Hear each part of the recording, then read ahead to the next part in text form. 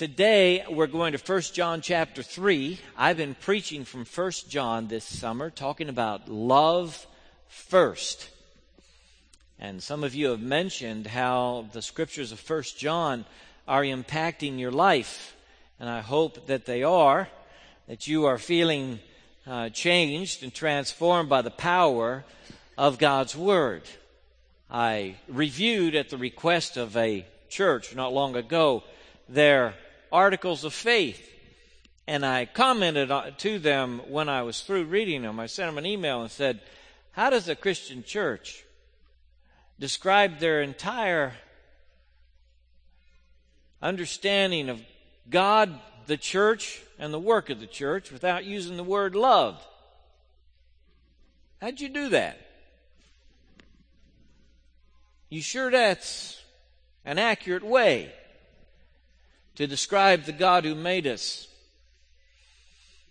how He's acted on our behalf through Christ, and our responsibilities toward Him and in our world? Can you really do that without using the word love? It's such a useful word. Just 4 letters, not too long. It has some interesting synonyms, but it's huge. It's huge in the Bible. In the ministry of Jesus, who reduced all the commands, a new command I give you, love one another as I have loved you. Who said the entire law and the prophets is summarized, love God, love your neighbor. Seems to me to be a very huge word. It's not too big in your mind, in your theology, in your heart, in your practice of living on the planet. Maybe today could be a change. Maybe by some degree, God might prompt you with His own love towards you and the call to love your neighbor, and so change the way you walk and live your life out. Now, today it's confidence before God. Last week I talked about how love makes peace. And I'm going to backtrack a little bit as I begin to read the text from 1 John chapter 3. But it is a continuing theme of the Apostle John, who notices that believers are not walking in confidence like they ought to. I am not going to suggest to you that you walk on burning hot coals between 1,200 and 2,000 degrees, like Tony Robbins did yesterday at a motivational conference where he had 6,000 people present and 21 of them were taken to get medical attention because they burned their feet. If you check his website, it says, this is how you show confidence. Walk on those coals. We're not going to do that to you. We don't have any rattlesnakes or other vipers in boxes here for you to handle. I mean, you could show your confidence in God by handling some snakes this morning. It's amazing to me how people think they're going to achieve confidence before God, how they're going to walk with confidence on the planet. John the Apostle, who knew and loved Jesus so well, writes for us so we will have confidence before God in our walk with Him. It's 1 John chapter 3. I'm going to start with verse 18, okay? Where the scripture says, "Dear children, let us not love with words or tongue, but with actions and in truth." We could camp on that verse a while, but we're not, okay? Dear children, let's not love with words or tongue, but with actions and in truth. This then is how we know that we belong to the truth, and how we set our hearts at rest in His presence whenever our hearts condemn us. For God is greater than our hearts, and He knows everything. Dear friends, if our hearts do not condemn us, we have confidence before God and receive from Him anything we ask, because we obey His commands and do what pleases Him. And this is His command, to believe in the name of his Son, Jesus Christ, and to love one another as he commanded us. Those who obey his commands live in him, and he in them. And this is how we know that he lives in us. We know it by the Spirit he gave us.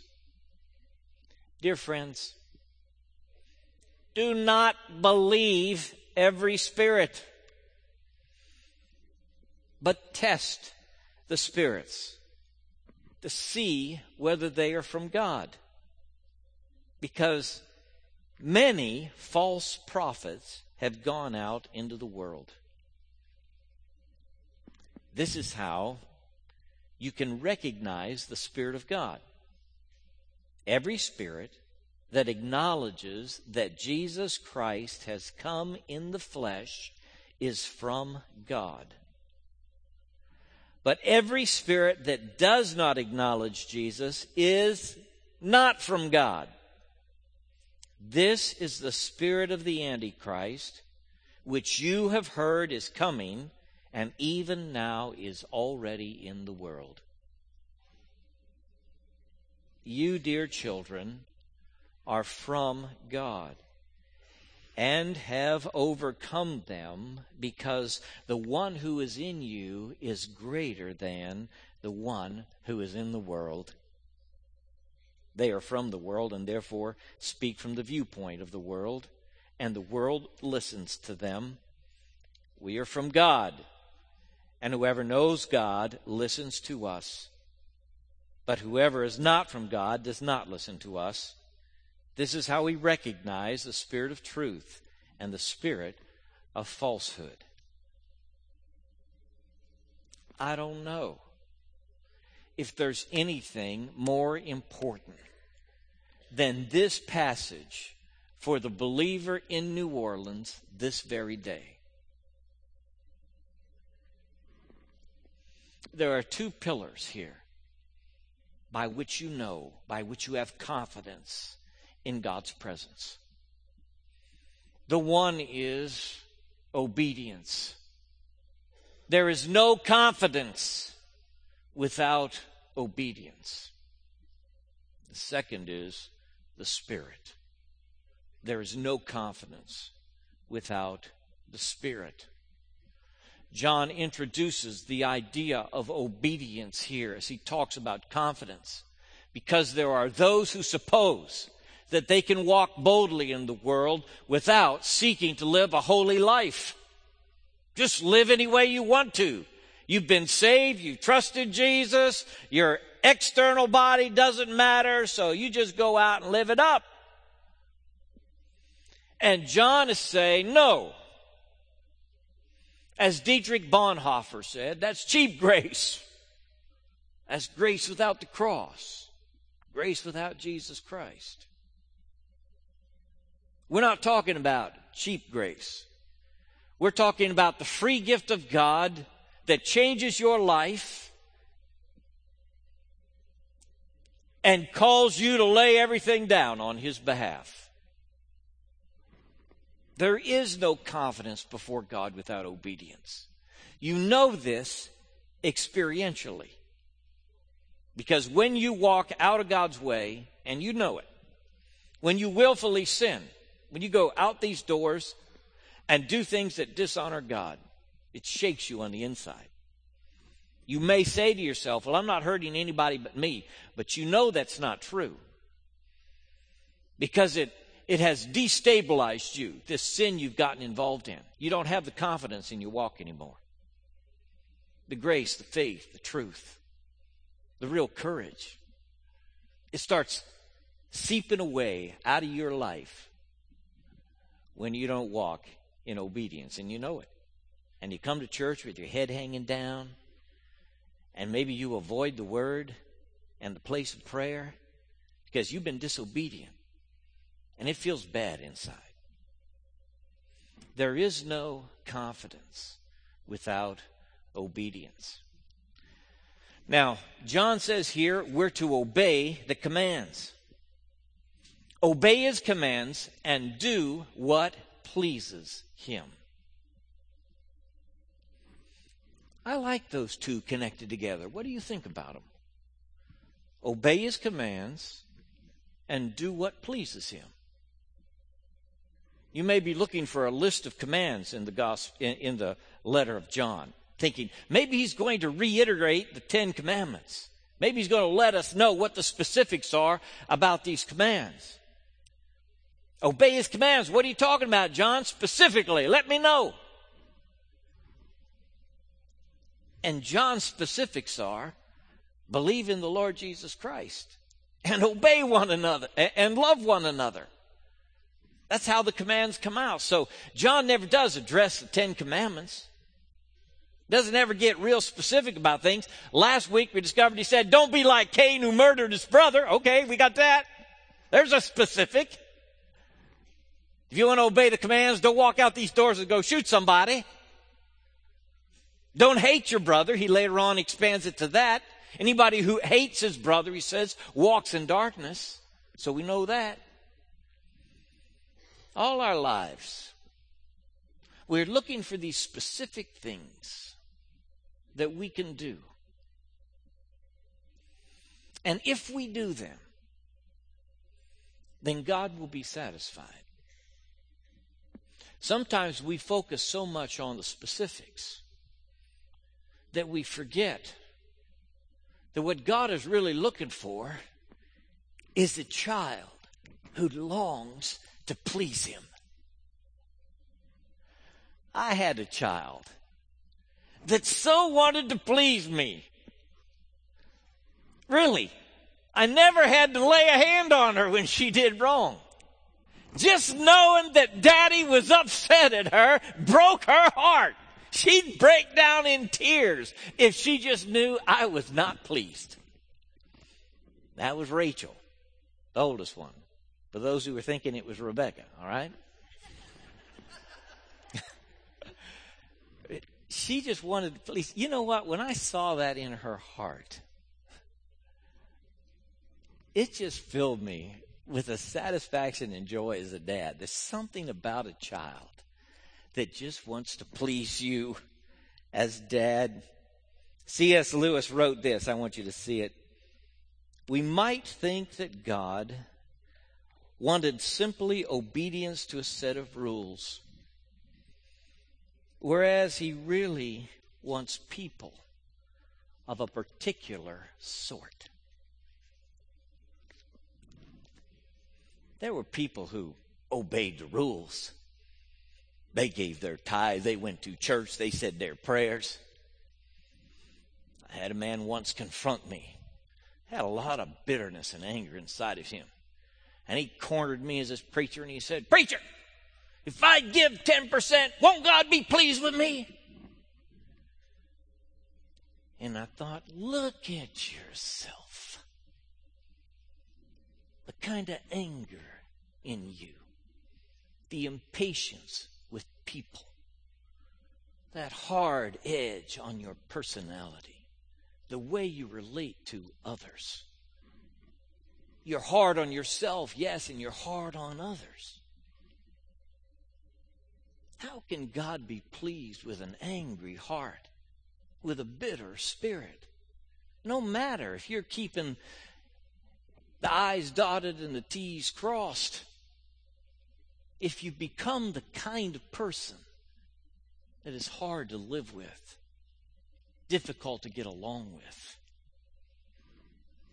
judgmental, unyielding, and often, yes, unforgiving.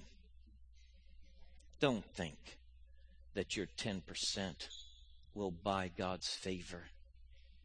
He's not just looking for 10%ers. He's looking for the 100%ers who gave it all to God, laid down their pride, laid down their rights, laid down their lives and said, "Lord, everything I have is yours. Make me like you." He's looking for a person of a particular kind to follow him with a whole heart, not focused on the law, but focused on the God who speaks the word. This is why obedience for John is never conforming to a list of regulations, but it is loving God back the way He's loved you. It's letting that love permeate your life so that it touches the brother, touches the stranger and the neighbor, and is your style of being in the world. You can summarize the commands in two simple things. Believe in Jesus as Savior and Lord, and love one another. There it is, the summary.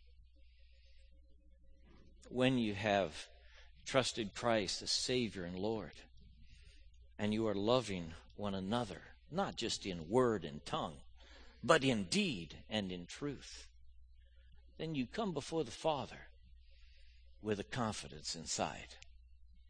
You have confidence in His presence. Why? Because you've walked or sought to in obedience, and that's your heart.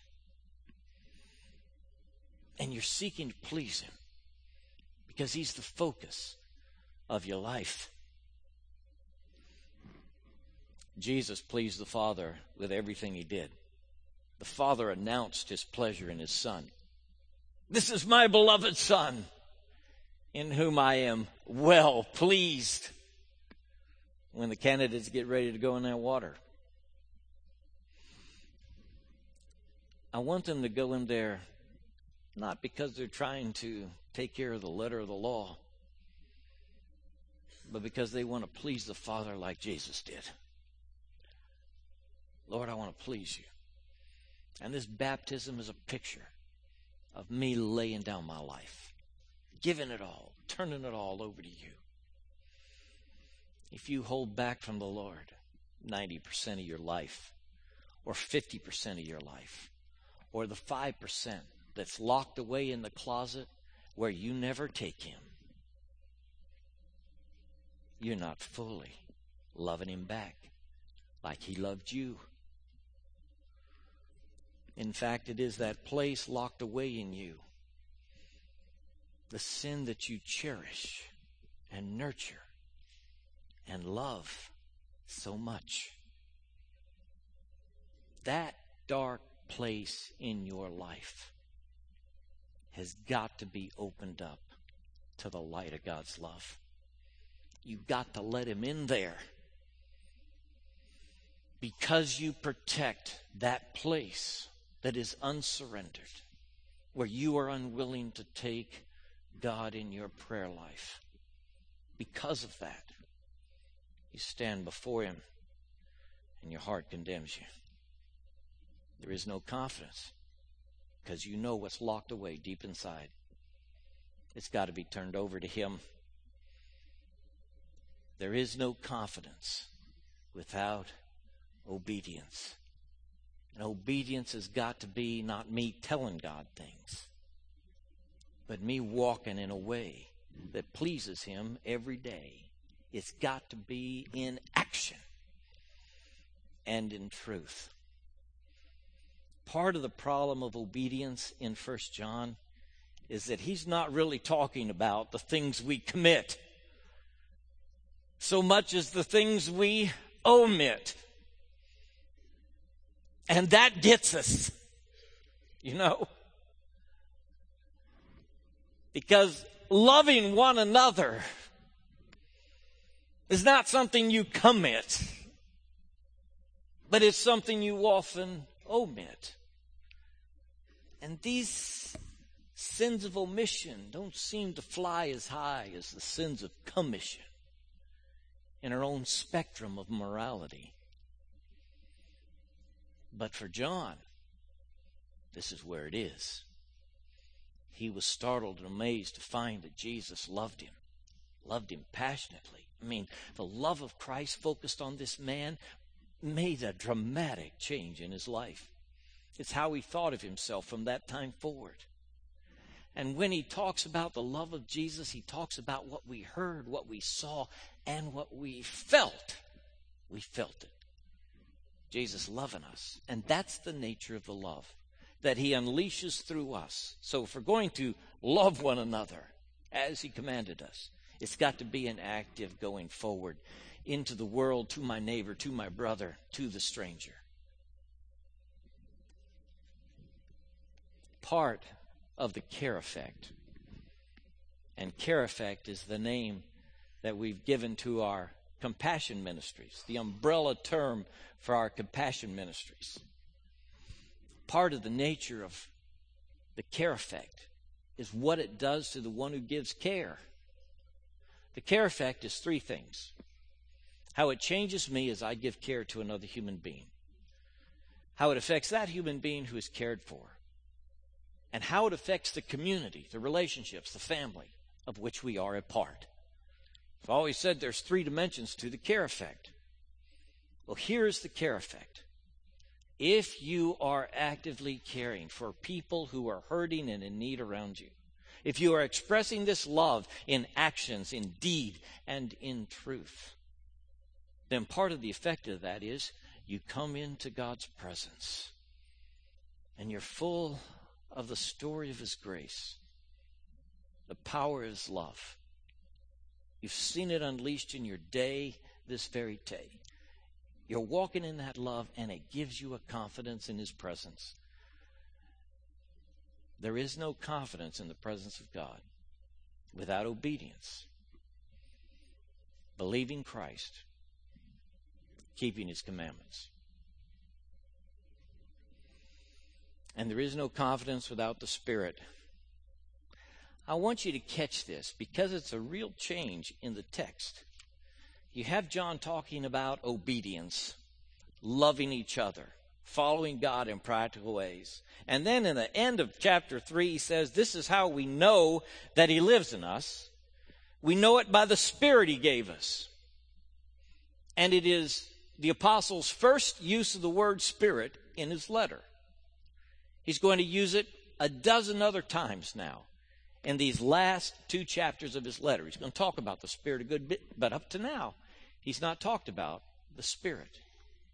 About half of the times that he will use the Spirit on to the end of this letter, it will refer to the Spirit of God. It'll be pretty obvious, and it'll be capitalized in your translation of the Bible. It's going to have a capital S, and that means the Spirit of God.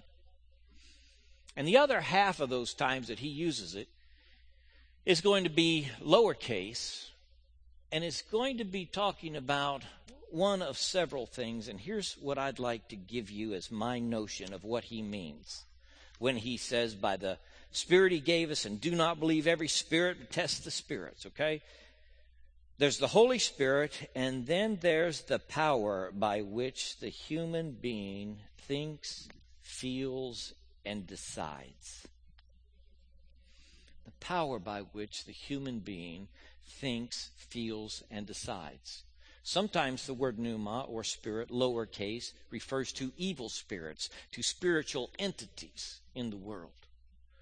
But it might be helpful for you today to think of the spirit, that is the human spirit, not in terms of one of 3 entities, body, soul, and spirit, but in terms of the way that you think, feel, and decide.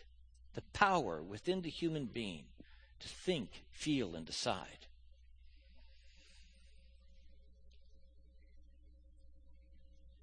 Do not believe every spirit.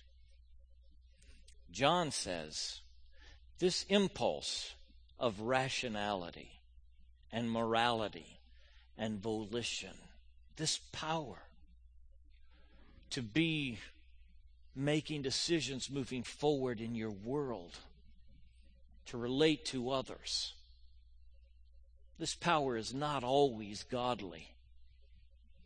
I think the word spirituality catches something about what John is saying here, and that's a very popular word in our generation. I'm a very spiritual person, but I'm not very religious. A lot of people are saying that now. Have you heard that? Did you see the study released this week? I think it was on the front page last Sunday, where they have again confirmed that people are losing confidence in organized religion. Did you know that?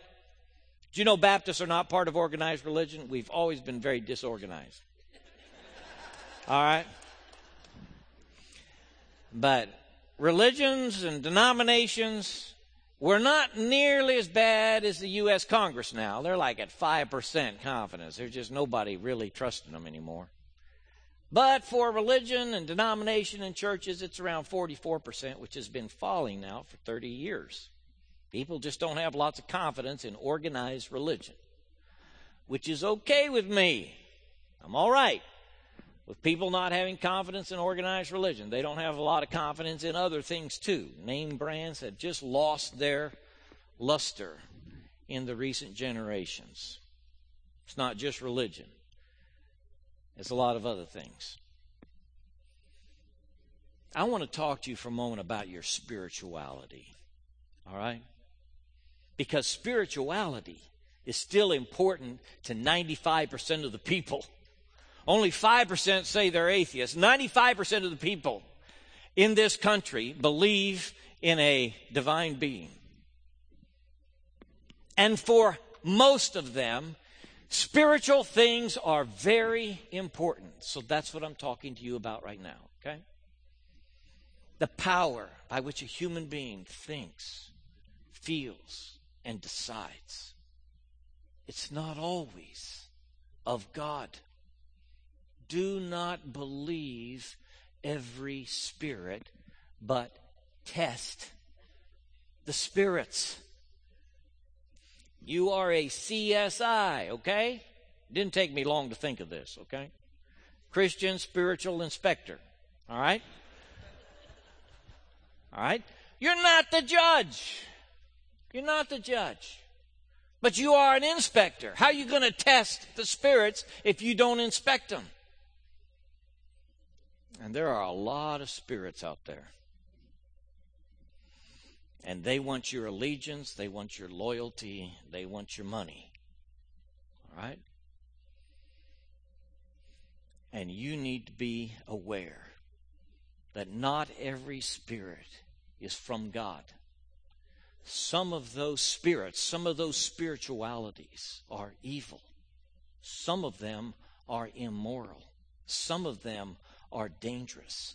Some of them are self-destructive. And you need to be aware that not all spiritualities are equal. They don't all have the same impact on human beings and communities and families. And you need to be discerning about the spirits and about spirituality. More so in this day, perhaps, than any other day. All right. Bedrock. This is bedrock now. Every spirit that confesses that Jesus Christ is come in the flesh is of God. That's what John says.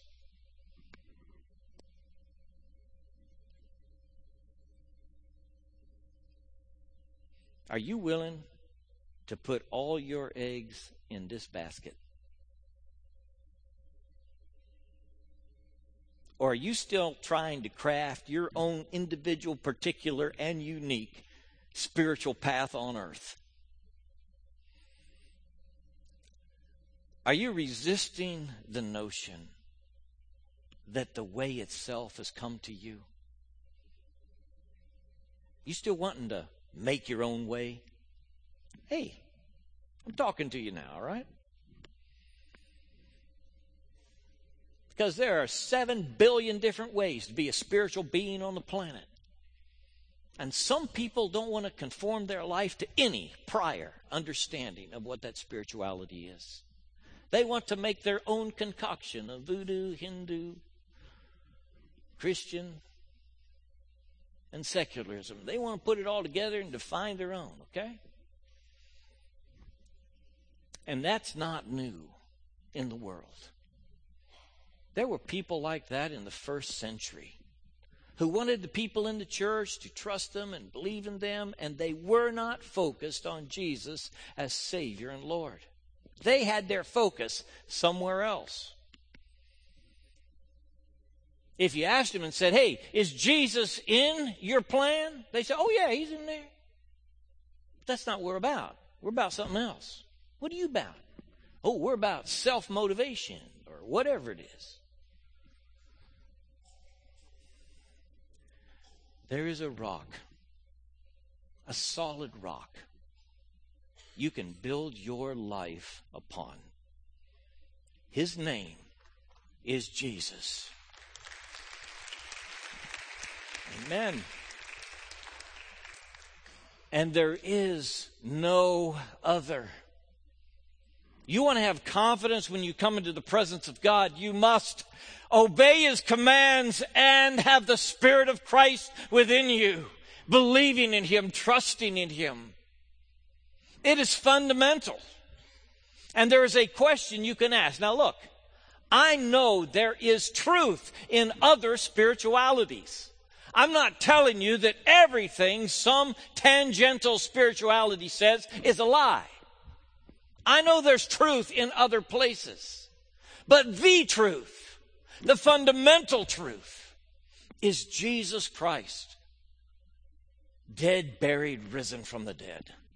This is the fundamental. This is where you stand. And so it is the question that you ask when you encounter a spirituality that seems to have some attractiveness to you. And you're wondering, well, maybe I need to go down that road. You ask the question, does this spirituality confess that Jesus Christ is come in the flesh? You got to watch that. Because it wasn't even out of the first century before people were saying, oh yeah, Jesus came, but He wasn't really flesh. And so you have religions now that talk about the Christ principle. But they do not confess that God became man in Jesus of Nazareth. Now for John the Apostle, that's heresy. He's telling people, don't you dare go down that route. I saw Him. I heard Him. I sat beside Him at the Last Supper.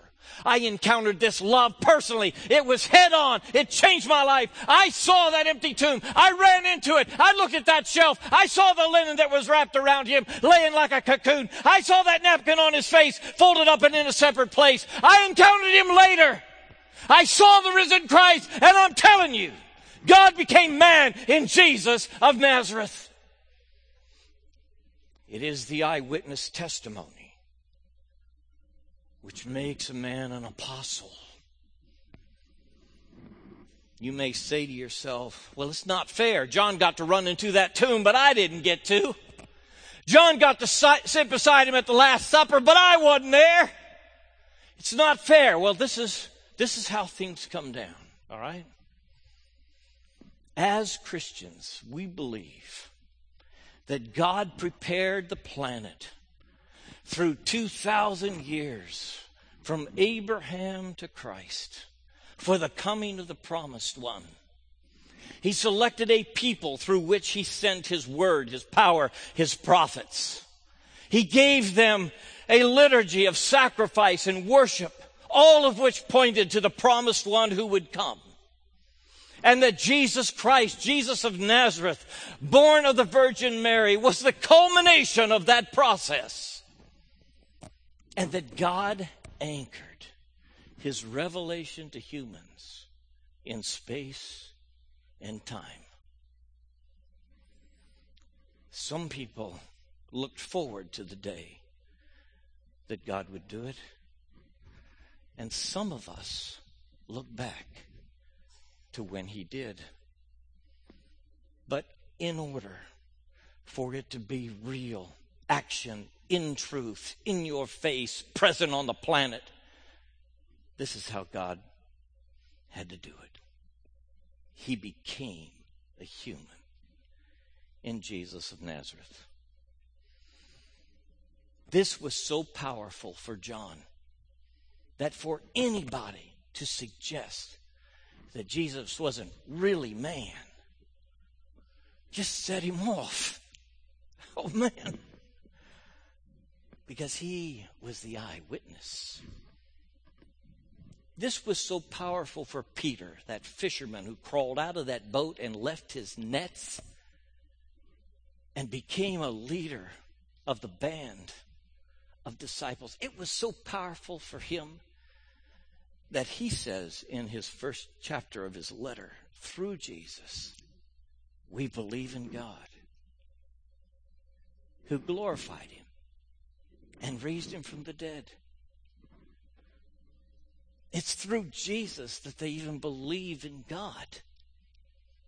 This was such a starting revelation to these eyewitness disciples that it changed how they saw the world. I'm standing on their shoulders as I preach to you this truth. Every spirit that confesses that Jesus Christ has come in the flesh is of God. And every spirit that refuses to confess this is not of God. That's the spirit of Antichrist. And even in the first century, it was already in the world. Now, it's real simple, okay? You're saying, well, what is the Antichrist? The spirit of Antichrist is the ability a human being has to think, feel, and decide on this planet in intention with and opposition to Jesus as Savior and Lord. They can decide to do that. They can decide to say, nah, Christ is a good guy. I like some of the things he said, but I'm not anchoring my life. I'm going this way. People can do that. That's the spirit of Antichrist. It's been around a long time. It's probable that you don't have to wait till someday when the man of sin is revealed to see the spirit of Antichrist. It's probable that you can see it in your own family, in your own friendship circle, maybe even a little bit inside of you. It's the spirit that opposes what God has done in favor of what I'd like to do with my own spirituality. I tell you what, coming to Christ is laying down your pride. Some people have so much confidence in their intellect that they refuse the way of Christ in favor of their own ability to process information. And they think they will have confidence before God because they're so smart. And some people refuse the way of Christ because they feel so good, so moral, so exceptionally stellar as human beings that they believe they're going to have confidence before God just on the basis of their own actions and behavior. Both are a way to disaster and eternal separation from God. There is one way to the Father. That way is Jesus Christ, the Savior, born of the Virgin Mary, living a perfect life on this planet, dying on the cross for our sin, buried in the tomb, raised again through the power of the Father on the third day, ascended to heaven, and yes, present among his people, calling them to faith.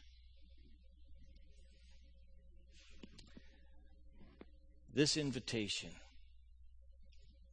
is an invitation for you to trust in Christ alone with all your heart for your eternal future, the forgiveness of your sin, and the direction of your spiritual life.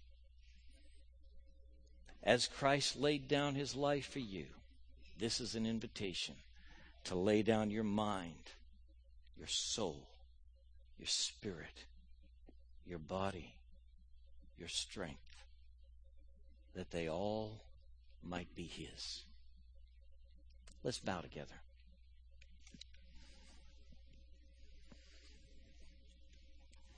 Is it stirring in you this thought that Christ could forgive your sin, could give you a new start. Is the Holy Spirit drawing you to Himself? The Holy Spirit is active in this room. He's talking to individuals and maybe to you. You can't come to God unless He speaks to you. But when He speaks to you, He often points out the inadequacy of your own way and the need to know God through Jesus. You can turn to Him now, saying, Lord, forgive me for my sin. I believe You died on the cross for me. I want You in my life. I open my heart to You as best I know how, and I lay down my life. I want to be Yours. If you would pray that prayer, exchanging your life for His, Scripture says He doesn't cast out anybody. If you open the door, He'll come in. Lord, we pray that You will find us willing to obey, willing to follow, willing to surrender, willing to acknowledge the love You have given us through Jesus Christ, Your one and only Son. To see Him dying on the cross, not just for the whole world, but for me. To know it was a personal act of redemption that Christ wrought for me. And to appropriate that great deed of love personally through faith in Christ. Lord, draw us to Yourself, we pray. In Jesus' name, amen.